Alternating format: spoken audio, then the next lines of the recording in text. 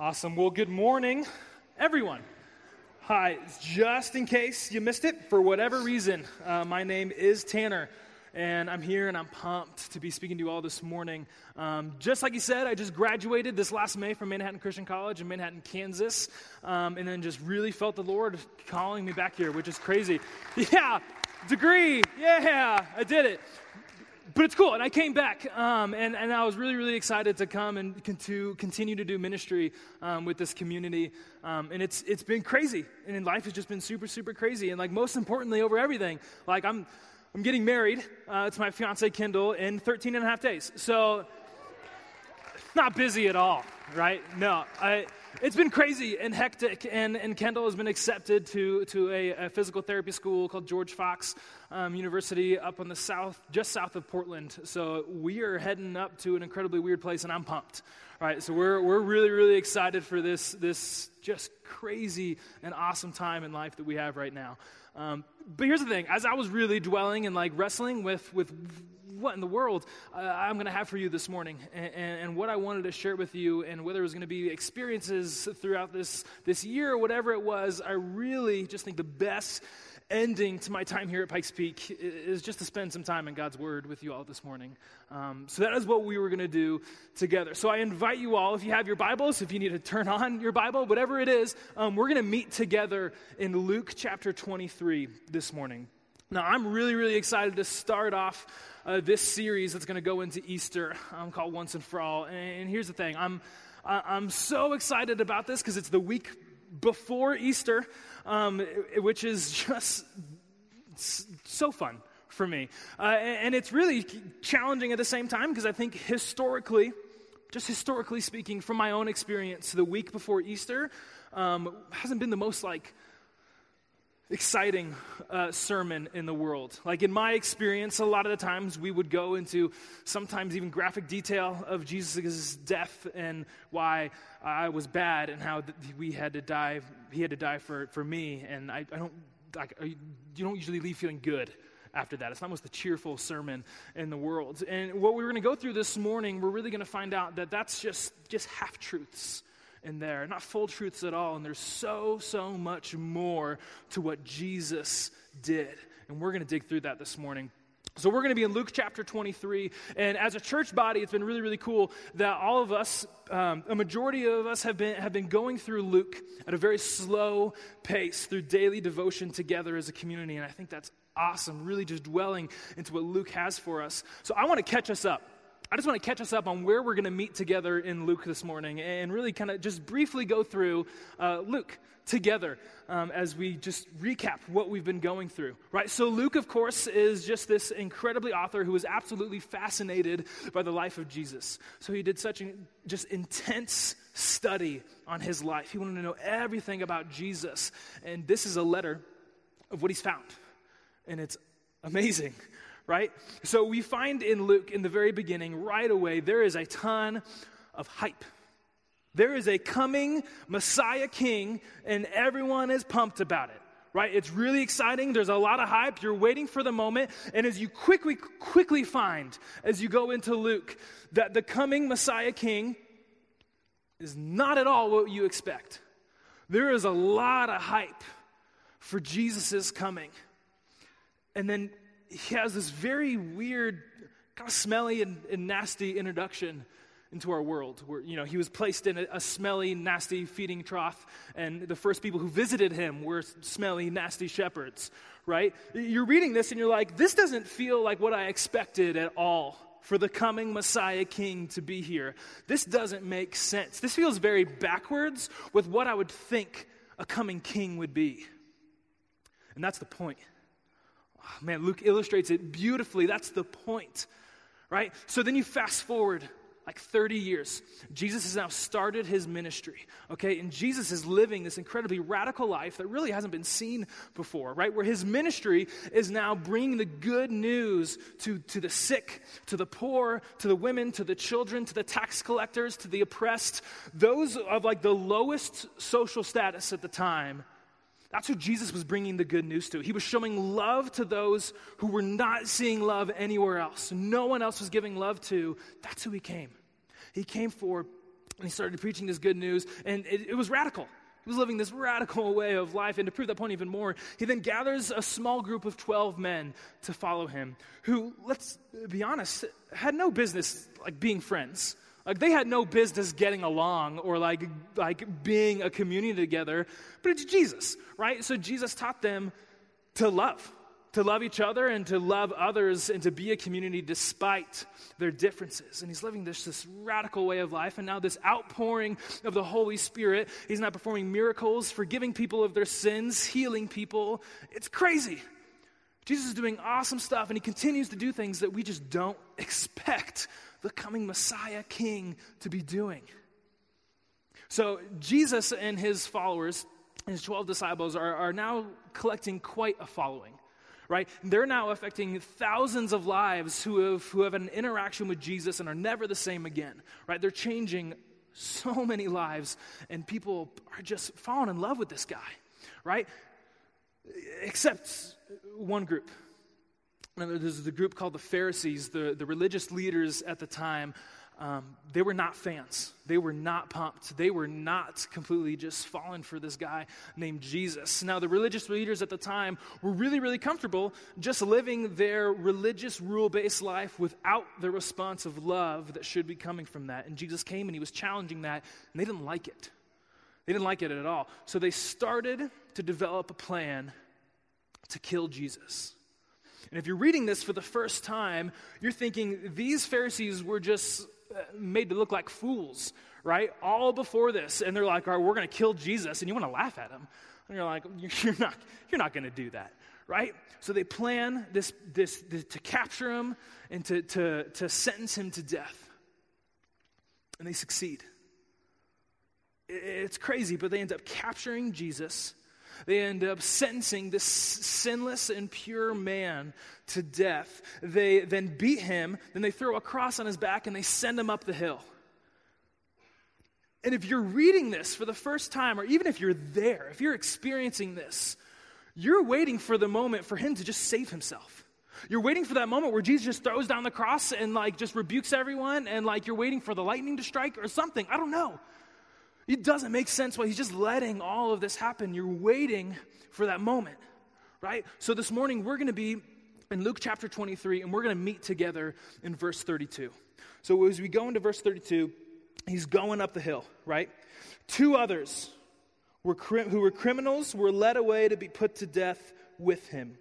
And when they came to the place that is called the Skull, there they crucified him. And the criminals, one on his right and one on his left. And Jesus said, I'm going to pause right there. Okay? Because now he's there. He didn't save himself. Now he's crucified and he's up there. He is on the cross. And again, if you're reading this for the first time or you're even there, you're still waiting for that moment. You're like, Jesus, you're running out of time. Right? You're waiting for that moment. You're waiting for the lightning to strike and for him to step off the cross and to rebuke everyone and then drop his nails like he drops a mic after delivering a sick burn, okay? You're waiting for something awesome to happen. There's not a lot of time left, right? And he's about to say something. It's going to be really cool. So he goes. Jesus is opening his mouth. He's talking. Here it is. And Jesus said, Father, forgive them, for they know not what they do. What? He said, forgive them? After all of this, he said, forgive them. Surely there's more. Surely that's not it. Right? Surely that's not actually what's gonna happen. Right? Okay, maybe he forgives them and then he steps off the cross and does his thing. Right? And then he saves himself and just forgives them with that. Right? And if you're there and you're thinking that, you're not the only one. Right? If we meet back together in verse 35, you're not the only one. It says, and the people stood by watching, but the rulers scoffed at him, saying, he saved others. Let him save himself if he is the Christ of God, his chosen one. The soldiers also mocked him, coming up and offering him sour wine and saying, if you are the king of the Jews, save yourself. But he stayed. He stayed on that cross and he died. And for us to understand this, for us to be truly restored in our life, Jesus had to make this atoning sacrifice for us. How are we doing? Are we doing good? This is heavy stuff this morning, and I get it. All right, it's the week before Easter. It's Jesus' death. Well, I understand this, and it's heavy. But I want us to completely just dig into this concept this morning of atonement and understand what atonement really means and what it is and what it does for us. Right, so we're going to dig into that this morning, because to understand atonement is to really understand Jesus' death. So to understand atonement, I love stories. I can't help it. To understand where Jesus' death happens in this story, where that takes place, where atonement takes place in that, you have to understand where that takes place in this. In this whole story, you need to understand where this takes place in God's grand narrative through it all. All right, so we go to the beginning. Go to the beginning of the book. You don't have to turn there, but we're going to go to the beginning of the book, right? And there's God. And God brilliantly and lovingly creates all of this. And it's amazing. And he wants to share the beauty of his creation with creatures.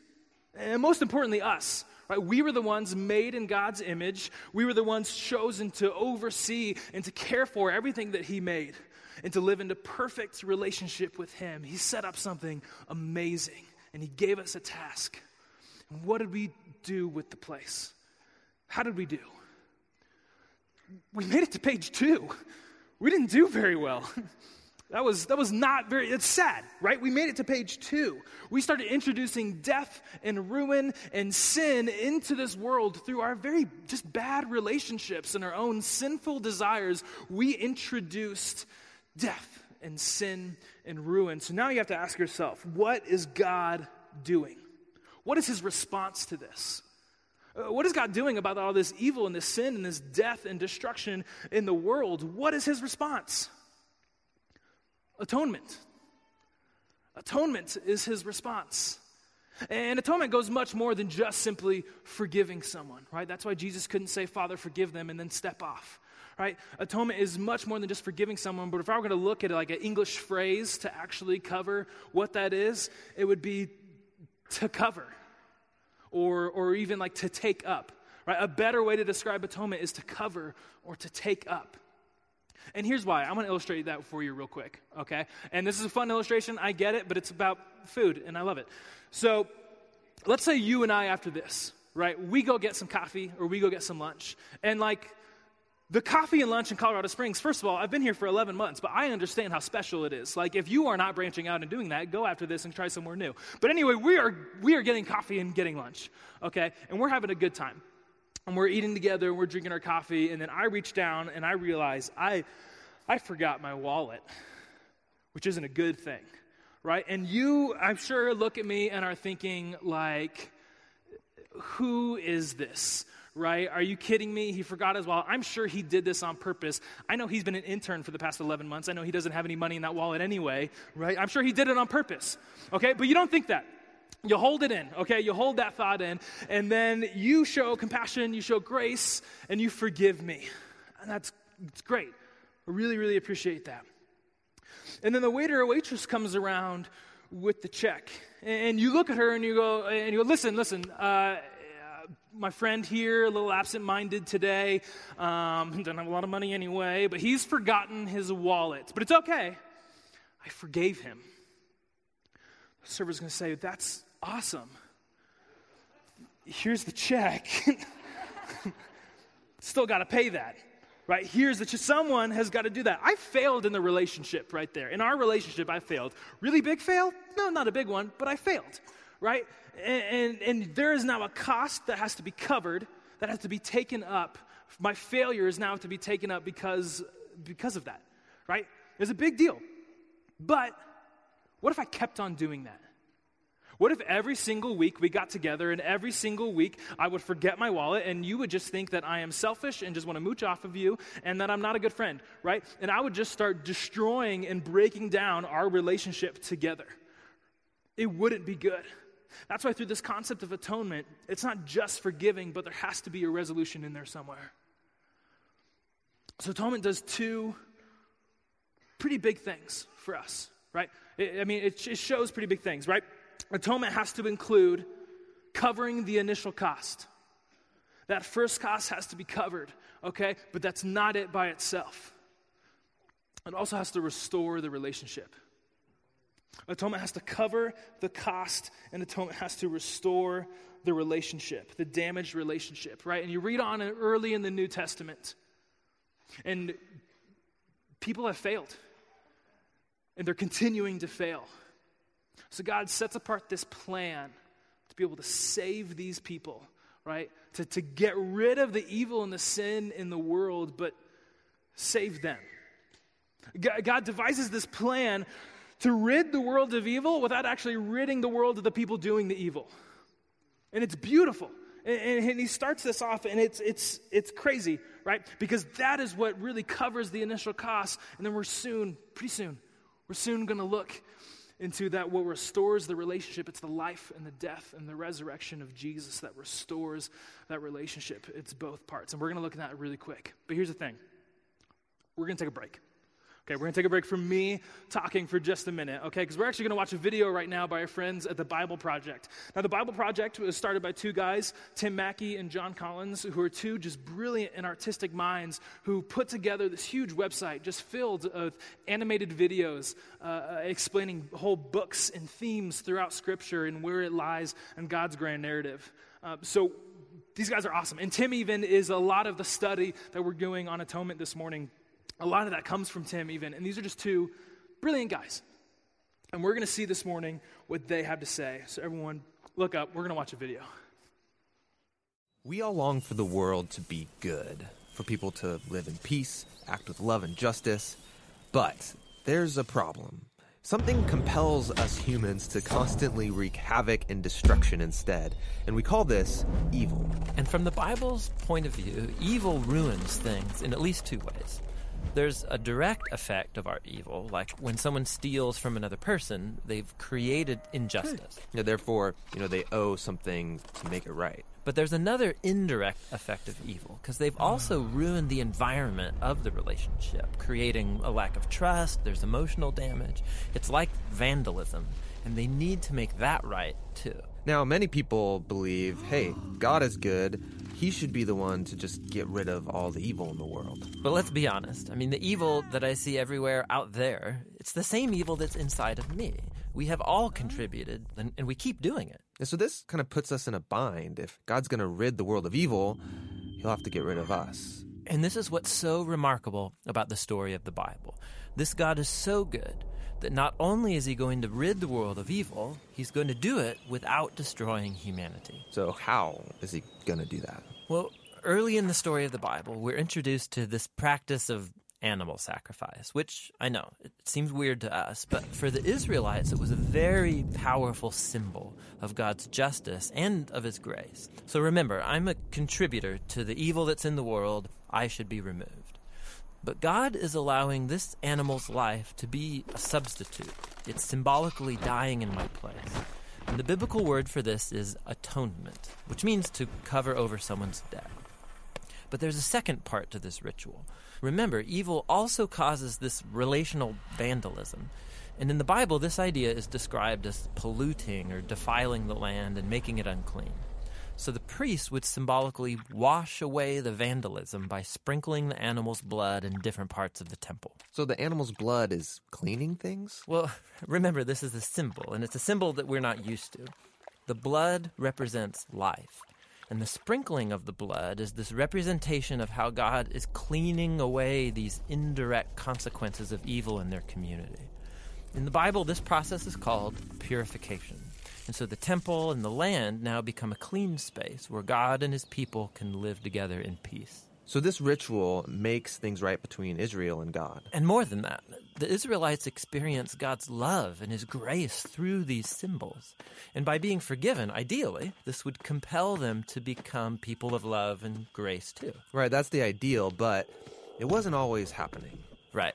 So the prophet Isaiah, for example, he talks a lot about this. He opens his book by saying that the continual sacrifices of the Israelites had become meaningless because they were also allowing great evil in their midst, ignoring the poor and the oppressed. Even the Israelite kings were distorting justice. But Isaiah looked forward to a day when a new king from the line of David would come and deal with evil, but in a surprising way. The king would become a servant. and not just serve, but also suffer and die for the evil committed by his own people. And his life would be offered as a sacrifice. And this is the promise Jesus believed he was fulfilling. He's the King of Israel, suffering and dying on the cross. In fact, Jesus himself used Isaiah's words when he said that he came to serve and give his life as a ransom for many. And that word ransom refers to his sacrifice of atonement. And so all over the New Testament, we hear about how Jesus' death was an atoning sacrifice for us. It covered the debt that humans owe God for contributing to all of the evil and death in his world. But the New Testament authors also talk about Jesus' death as providing purification. And so we hear about Jesus' blood as a symbol of his life, having this ability to wash away the vandalism that evil has caused in us and around us, so we can now live at peace with God. So that's the meaning behind Jesus' death. But there's more to the story. Yeah, the New Testament makes this powerful claim that Jesus' death was not final. He rose from the dead. And so he's the sacrifice who broke the power of death and evil, which means that he lives on to offer his life to anyone who will accept it. He is the perfect sacrifice to which all the previous sacrifices were pointing all along. So because of Jesus, the early Christians stopped participating in the ritual of animal sacrifice. But they were given new rituals. There are two that Jesus taught his followers to perform. The first is called baptism. Just as Jesus died, so going into the water becomes this personal connection you now have to his death. And in coming out of the water, you, so to speak, come back to life with Jesus. So baptism is the sacred ritual that joins your story to Jesus' death and his resurrection. The second ritual is called the Lord's Supper, which is a reenactment of Jesus' last meal with his disciples, and he used bread and wine to portray his coming death as a sacrifice. And so now, followers of Jesus, they take the bread and the cup regularly to remember and to participate in the power of Jesus' death and in his life. So these rituals, they remind us of God's love and encourage us to live a life of love and grace. But they do more than that. They connect us to a new life source. The very power that brought Jesus back from the dead is the same power that can deal with the evil in our own lives and transform us into people who lead lives of love and peace. So this tells us two things. This tells us two things about our lives. One, the stakes are high. The stakes of our sins and our failures are very high. They introduce death into this world. But here's the other thing it teaches us, because that's not just it. It teaches us that God loves us, and he is not giving up on us. He loves you. He's not giving up on you despite whatever it is in your life. He is refusing to give up on you. Does he have the right? Does he have the right to give up on you? I mean, do you have the right to give up on me when I forget my wallet in the restaurant and you leave me with an incredibly awkward situation with a server? Yeah, you do. Does God have the right? A little bit. Partially, yes. We don't deserve any of this. But he doesn't. Because he made a promise. He made a promise to us that instead of completely wiping us out and giving up on us, he made a promise to heal and restore and save and redeem us. He made a promise, and he is not giving up on us. Now, it can be really easy to look into this story and to read a different story, right? It's actually really, really easy for us to look into this story and actually read some stories and almost into like old Greek and some pagan religions and gods and read that story, which those gods were no morally better than humans anyway, right? So we look into this story and we see that we offend these gods in some way, shape, or form, and they're angry at us and they're going to kill us. So we have to offer a sacrifice and give them their flesh so that they don't kill us. So now that they have their flesh, they go and they leave us alone. So we somehow take this story and we try to put it into ours. And then we introduce Jesus into it. And we make this story that's just, it's not there. And it's not all the way true. It's so far from it. But here's the thing. We make this story that says God is perfect and pure and holy, and you are not.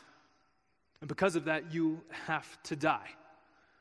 But instead of taking his anger out on you, he instead takes all of his anger out on Jesus and kills him so that you can go to the good place instead of the bad place, and we could sing praises forever and ever to the God who didn't kill you. Which is kind of a bummer, kind of a downer on your day a little bit, right? Because that's so far from it.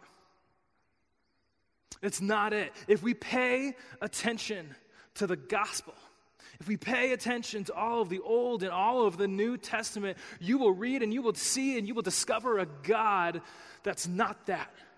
You will discover a God that loves you and is not giving up on you.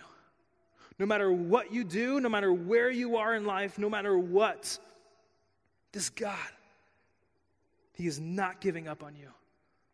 Now, our sin and our failures, they create death into this world. I get that. But then we introduce Jesus into the picture. And it's so beautiful. Jesus came to be the human that we were all created and called to be, all failed to be. And he died. And he died for us, absorbing into himself all of the effect and all of the consequences and all of the evil that we have released into this world. And we've participated in it. We're all at fault there. But he's going to take it into himself and absorb it, and he's going to conquer it. And he's going to conquer it with his love and his resurrected life. Guys, this changes everything. No matter where you are in life, no matter what you're doing, no matter what sin you have in your life, Jesus is there, and he has covered for you, and he's covering you with love, and he is fighting for you. He is battling for you, and he is not giving up on you because he loves you. If there's anything I want you to take away when you walk out of these doors, God loves you. And I want you to know that. This process of atonement isn't from an angry and vengeful God, but it's from a God who loves you and refuses to give up on you. And this changes everything. There's a quote by a pastor in Kansas City named Zach Anderson that I love, and I've used it a ton of times, but I don't care because I love it. Zach says this. He says, Jesus is everything to everyone. If you're an astronomer, he's the bright morning star. If you're a baker, he's the bread that comes from heaven. If you're a carpenter, he's the door. If you're a doctor, he's the great physician. If you're an electrician, he's the light of the world. If you're a farmer, he's the kernel of wheat that fell to the ground and died. If you're a geologist, he's the rock of ages. If you're a lawyer, he's our advocate with the Father. If you're a ruler, he's the King of kings and the Lord of lords. If you're a mortician, he's the resurrected of the dead. If you're an optometrist, he's the one who made the blind man see. If you're a psychologist, he's our wonderful counselor. If you're an engineer, he's the chief cornerstone. If you're a photographer, he's the image of the invisible God. If you're a philosopher, he's the truth. If you're a traveler, he's the way. He is Jesus. And he is everything to everyone, no matter where you are in your life and what you're doing. He loves you. He is Jesus. And because we have been surrounded by this love and been covered by him, we now have a love that we can give others that we didn't have before. We now have that love inside of us, and that changes how we do everything. That changes how we interact with our students and with our kids and how we treat them. That changes how we go home and love and serve our spouse. That changes how we interact and what we do and how we view our relationships and friendships in our lives. That changes how we respond when we walk by the homeless man on the side of the road and avoid eye contact. This changes our mindsets when we get together on a Sunday morning as a community. This changes us. This love that he has given us and has covered us and has taken up our failures for us, this changes everything. Because he loves us. And he loves you. How do we know? How do we know that there is a God in this universe that is so utterly in love with you and wants to restore everything in your life? How do we know? If we read through scriptures, you're gonna quickly see that it's not because of the warm feelings that we get because of God in these moments. It's not because of that. But if you look into the historical event of the life and the death and the resurrection of Jesus of Nazareth, and you look into that and you dig into that, you will see that God loves you because he covered for you.